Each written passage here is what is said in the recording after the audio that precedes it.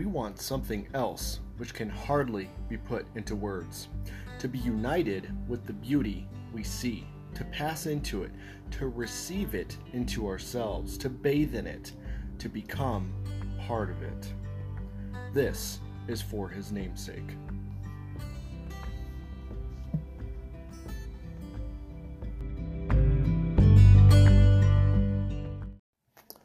So, in this episode of For His Namesake, by the way, howdy everybody, it's been about 4 months, haven't recorded since June 23rd was the last post. So, for those of you that are new to For His Namesake, there's a Patreon as well if you want to help support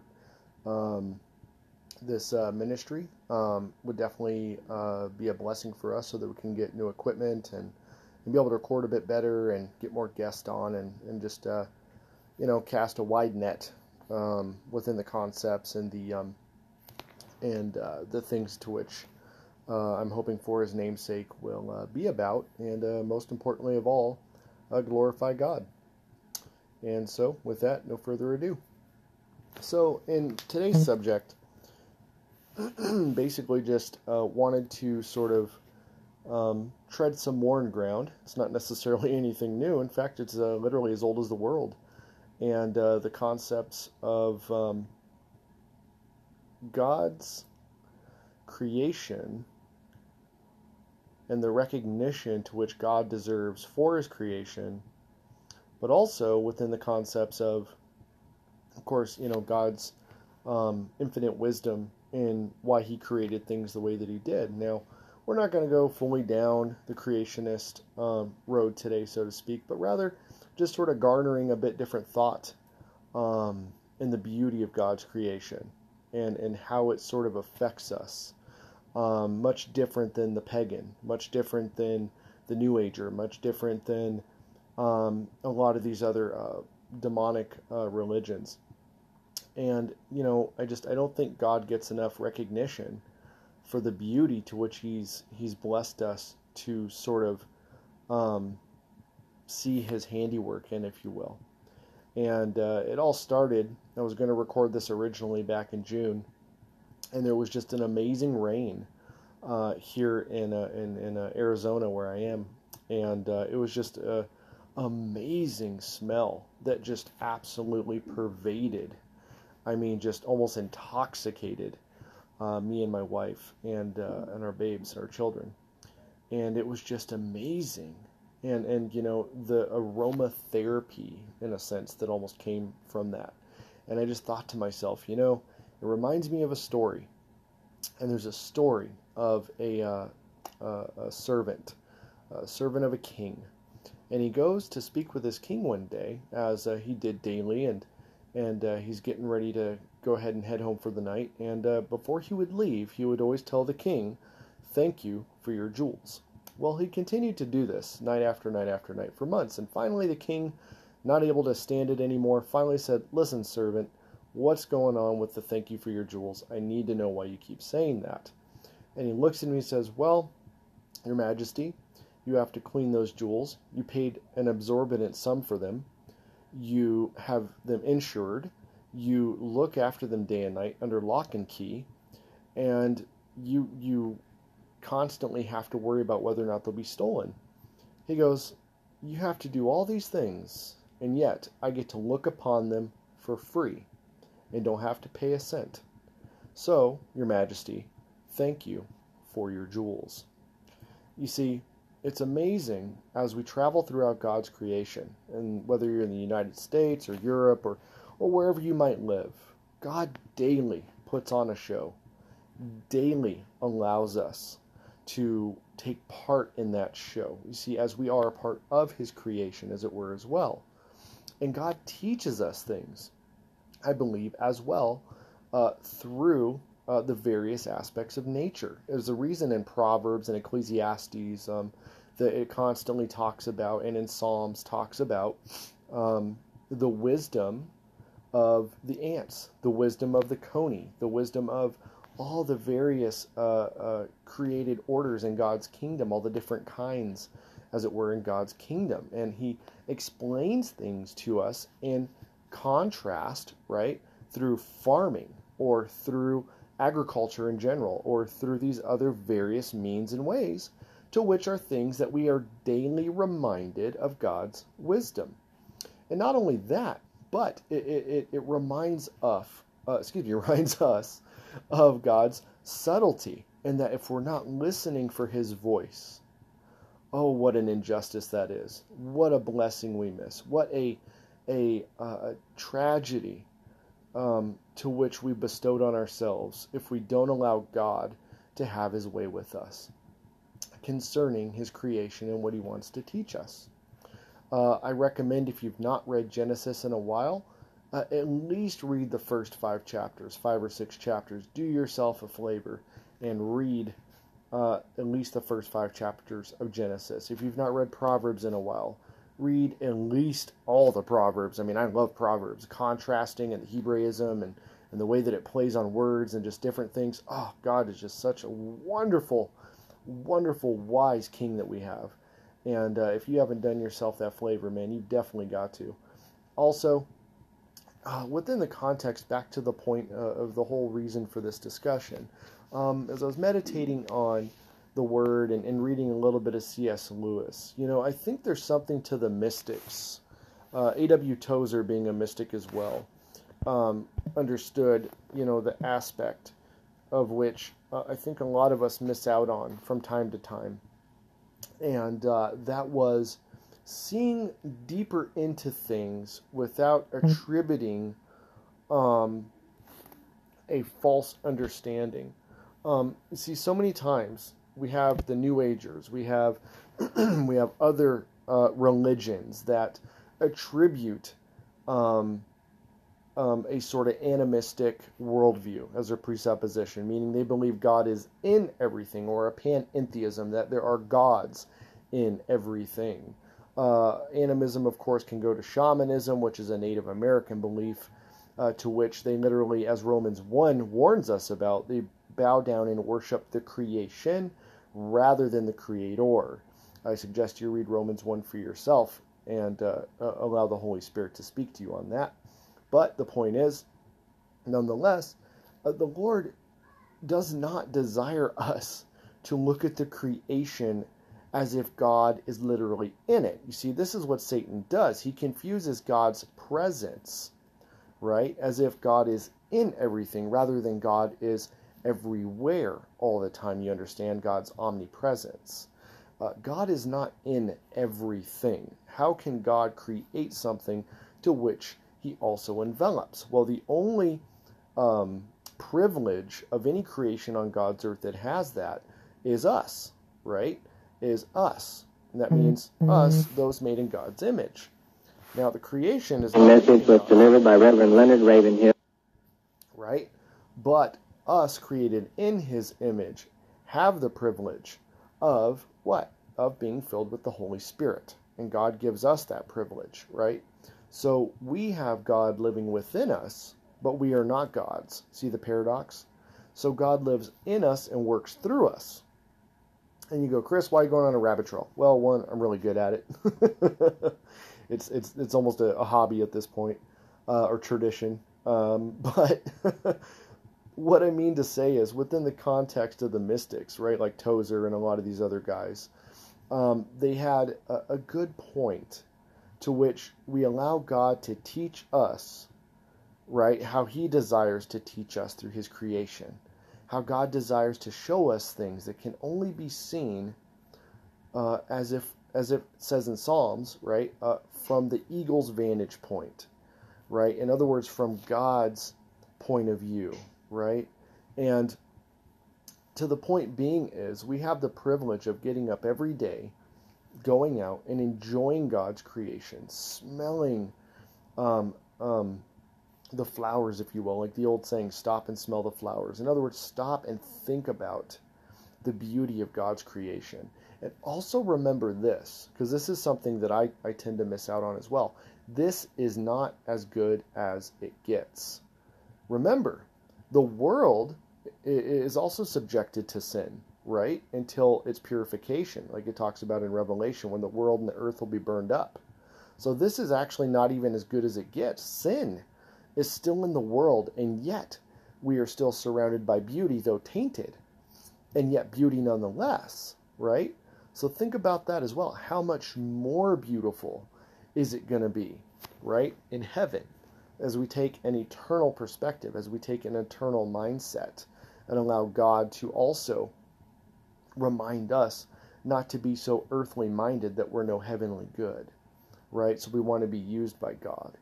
But there's many contrasts. You can look at the growth, right? The whole aspect of farming and the way that farming takes patience, right? And that patience and faith are synonymous.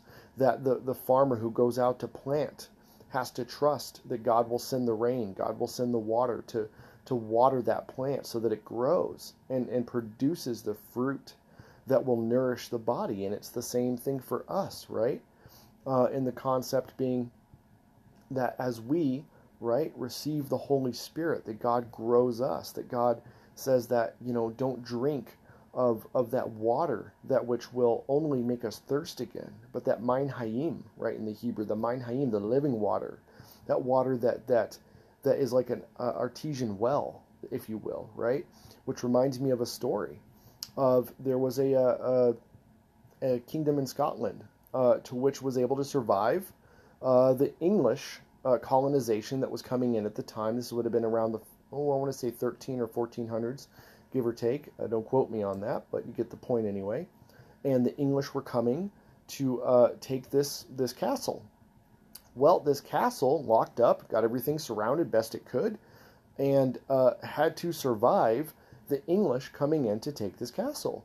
Well, they ran out of food, but one thing that they did have, you see, you can go a while without food. Food isn't actually completely necessarily, if you will, meaning that you can go without food for a lot longer, for a lot longer than you can without water. Well, turns out that they actually had a living well. They had a well within this castle to which continually brought up water, right? So they were able to actually outlast the English army to which they were surrounded by, because they thought they could just starve them out, right? That there's no way they're going to survive in there. We'll just basically be more patient than they are. And this is what the enemy does, teaches us something else as well. You see, when you have that living water, I don't care how much the enemy nails you. I don't care how many things of this world you can't find satisfaction in. If you are relying on the living water, the Mein Hayim, that artesian well, the Holy Spirit to which pervades your very being, to which that water that continually you go to for your joy, that you go to for satisfaction, is continually growing what's the proper word here is just bursting forth from you, if you will, then you don't have to worry about the enemy coming in and trying to suffocate you or deprive you of the things of this world, because your satisfaction doesn't come from this world, but rather it is the work of the Holy Spirit in you. And that's what the Lord gives us the privilege of. You see, it's an interesting thing. We think about, once again, another contrast, right? We look to the ants. The ants, as it talks about in Proverbs, they store up for themselves for winter, when winter's coming. Teaches us economics, God's economy, right?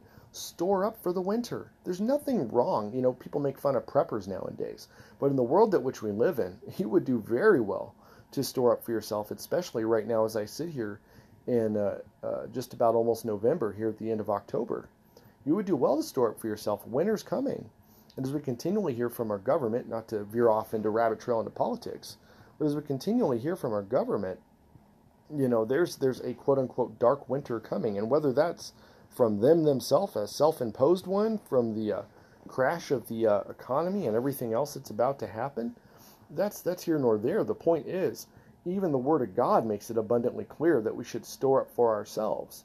And also Matthew 6:33, that we should trust in the Lord to provide our daily bread, right? Just like the Our Father prayer. Our Father who art in heaven, hallowed be thy name. Thy kingdom come, thy will be done on earth as it is in heaven. Give us this day our what? Daily bread. Give us this day our daily bread. And we trust the Lord to provide our daily bread, as well as he is himself the bread of life, right? That as we eat and partake of the Word of God, which is the bread of life, and nourish our spirit, as well as, not to be so ridiculously ethereal that you forget that God also provides our substance, that which we need to eat, our daily bread as well. So it's a twofold, not an either or, but a both and, right? So we get spiritually fed and we get physically fed, and God provides that of no price. He says, come and eat of me, drink of me, right? That he provides the bread to which cost you nothing, is completely free, right? There's only two things in this world that are free, and that's Jesus and salvation. That's it. Everything else in this world is going to cost you something one way or another. But nonetheless, this is the world we live in. If we look to the other things of this life as well, right? If we get up and we say, thank you, Lord. Thank you, Lord, for our daily bread, the roof over our head, the bed that we sleep in. Thank you and praise you for providing for us daily that which we cannot afford ourselves, right? And thank you, King. Thank you for your jewels as we look at all that God's given us for free, that we don't have to even pay for. But if we find thanksgiving in this life is the point here, folks, right? If we find thanksgiving in all the little things, we just praise God for them, we will not become victims of the cynicism and the thanklessness of this world that it talks about, that the world will continue to become more and more loveless in the end times in Matthew 24, that people will become haters of the good, right? That they will become haters of God more and more increasingly as the birth pangs continue.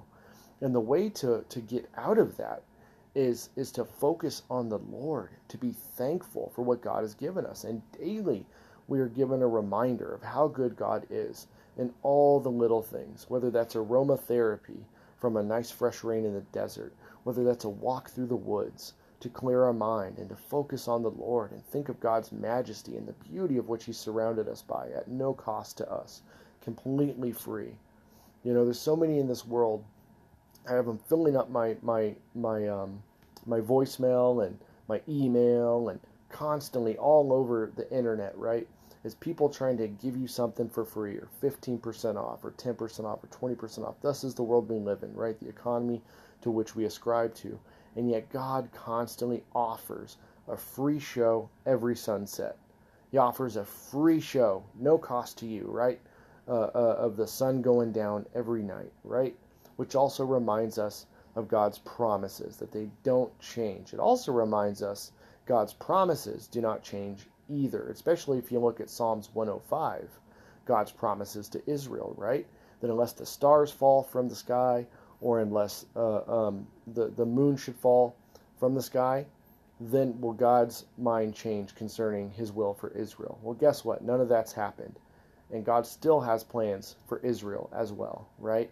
And so we know that God will never give up on His children, that He loves us, right? That we're reminded by these absolutes in life, the absolutes, even in nature, like gravity, right? The absolutes, the laws of God to which are absolute, that we know that water, that sunshine will grow a plant, just like we know when we focus on the sun and we have the living water, the Holy Spirit within us, that we too will grow according to God's steadfast and perfect and absolute will for us. That as we continue to seek His face, that He will not give up on us, that He who began a good work in us will bring it to completion, right? That in James 2 it talks about that every good and perfect gift that comes down from the Father of heavenly lights, in whom there is no shadow of change. God doesn't change, but we do. But if you look at God's creation, God does not change. The weather changes, right? But God doesn't. And even when the weather changes, it talks about in the book of Job, you know, shall we accept good from God and not evil? Shall we accept, only what is perfect? That when the weather changes, like a fair weather Christian, right? As we know the adage goes, only when the weather is good will we follow the Lord. No, we rejoice in the Lord even in the storms, even when the winter comes, even when the rain comes, even when the volcanoes erupt, even when the tornadoes and the hurricanes and so forth. That even these things teach us lessons to rely more on God and to see the awesomeness of His power, that the awesomeness of God's strength and mightiness, and yet His faithfulness when even these things happen to which we can still praise him and give him the glory, praise, and honor. And folks, I don't know about you, but the world we're living in, we got a lot to be thankful for. We got a lot to praise God for. In spite of all the crazy governmental stuff, in spite of all the things that absolutely are looking to destroy us, we can trust that God is faithful today, yesterday, and forever. That God will not give up on us, and that God loves us. And think about this, folks. God's love is also eternal. Is God eternal? Ask yourself the question. Is God eternal? Yes, he is. Well, that also means, folks, that his love is eternal. God will never stop loving you. It also means that every other aspect of his character is eternal as well. God's wrath is eternal, right? Now, praise God, he's not appointed us to wrath, right? Talks about in Thessalonians. He's not appointed us to wrath, but to salvation, right? That he loves us.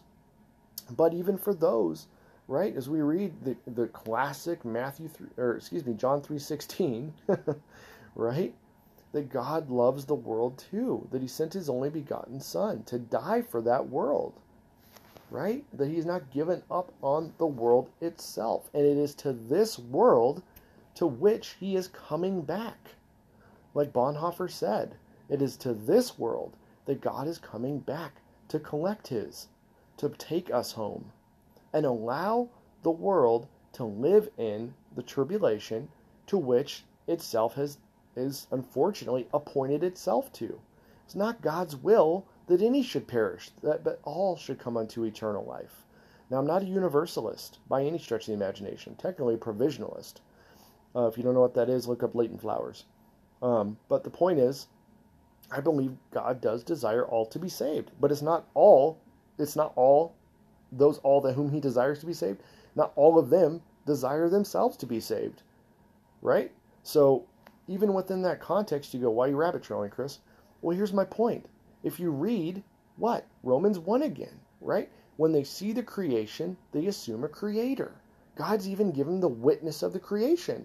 When you see the creation, you assume a creator. When you see a painting, right? Like the whole Ray Comfort thing goes, right? Like the Ray Comfort apologetic. It's still a good point, but most importantly, the biblical apologetic aspect of this. When the unsaved see the creation, they have to assume a creator. The only thing that keeps them from seeing that is the blindness that which Satan gives them. God forbid even a reprobate mind, where they can't see the creation and assume a creator because they've been given over. And yes, that does happen, unfortunately. And we need to pray for those around us, that they see the creation and the beauty of the creation, right? Whether it's something like a Fibonacci, I think it is. Fibonacci, where it talks about the mathematics of nature, right? That everything is perfect.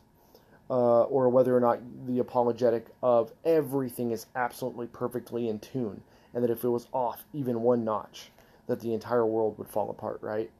That God is the ultimate mathematician, that God is the ultimate designer, God is the ultimate architect, the great architect, right? And when we see people creating things, that we see that that's the image of God shining through them, right? When we see a building, when we see a painting, when we see these things, art, if you will, right? Even art itself, a great book written by the late Francis Schaeffer, right? Look that up, man. Oh, Francis Schaeffer did an awesome job talking about God and the way that he shines through people and their art, and if you will, even just once again, proving God's existence, if you will, even within that context. But of course, we all know that God exists, including unbelievers. They know God exists as well. But they what? Suppress the truth in unrighteousness. Romans 1, once again. And so, the point is, folks, not that I want to make too long of a talk on this one, or podcast.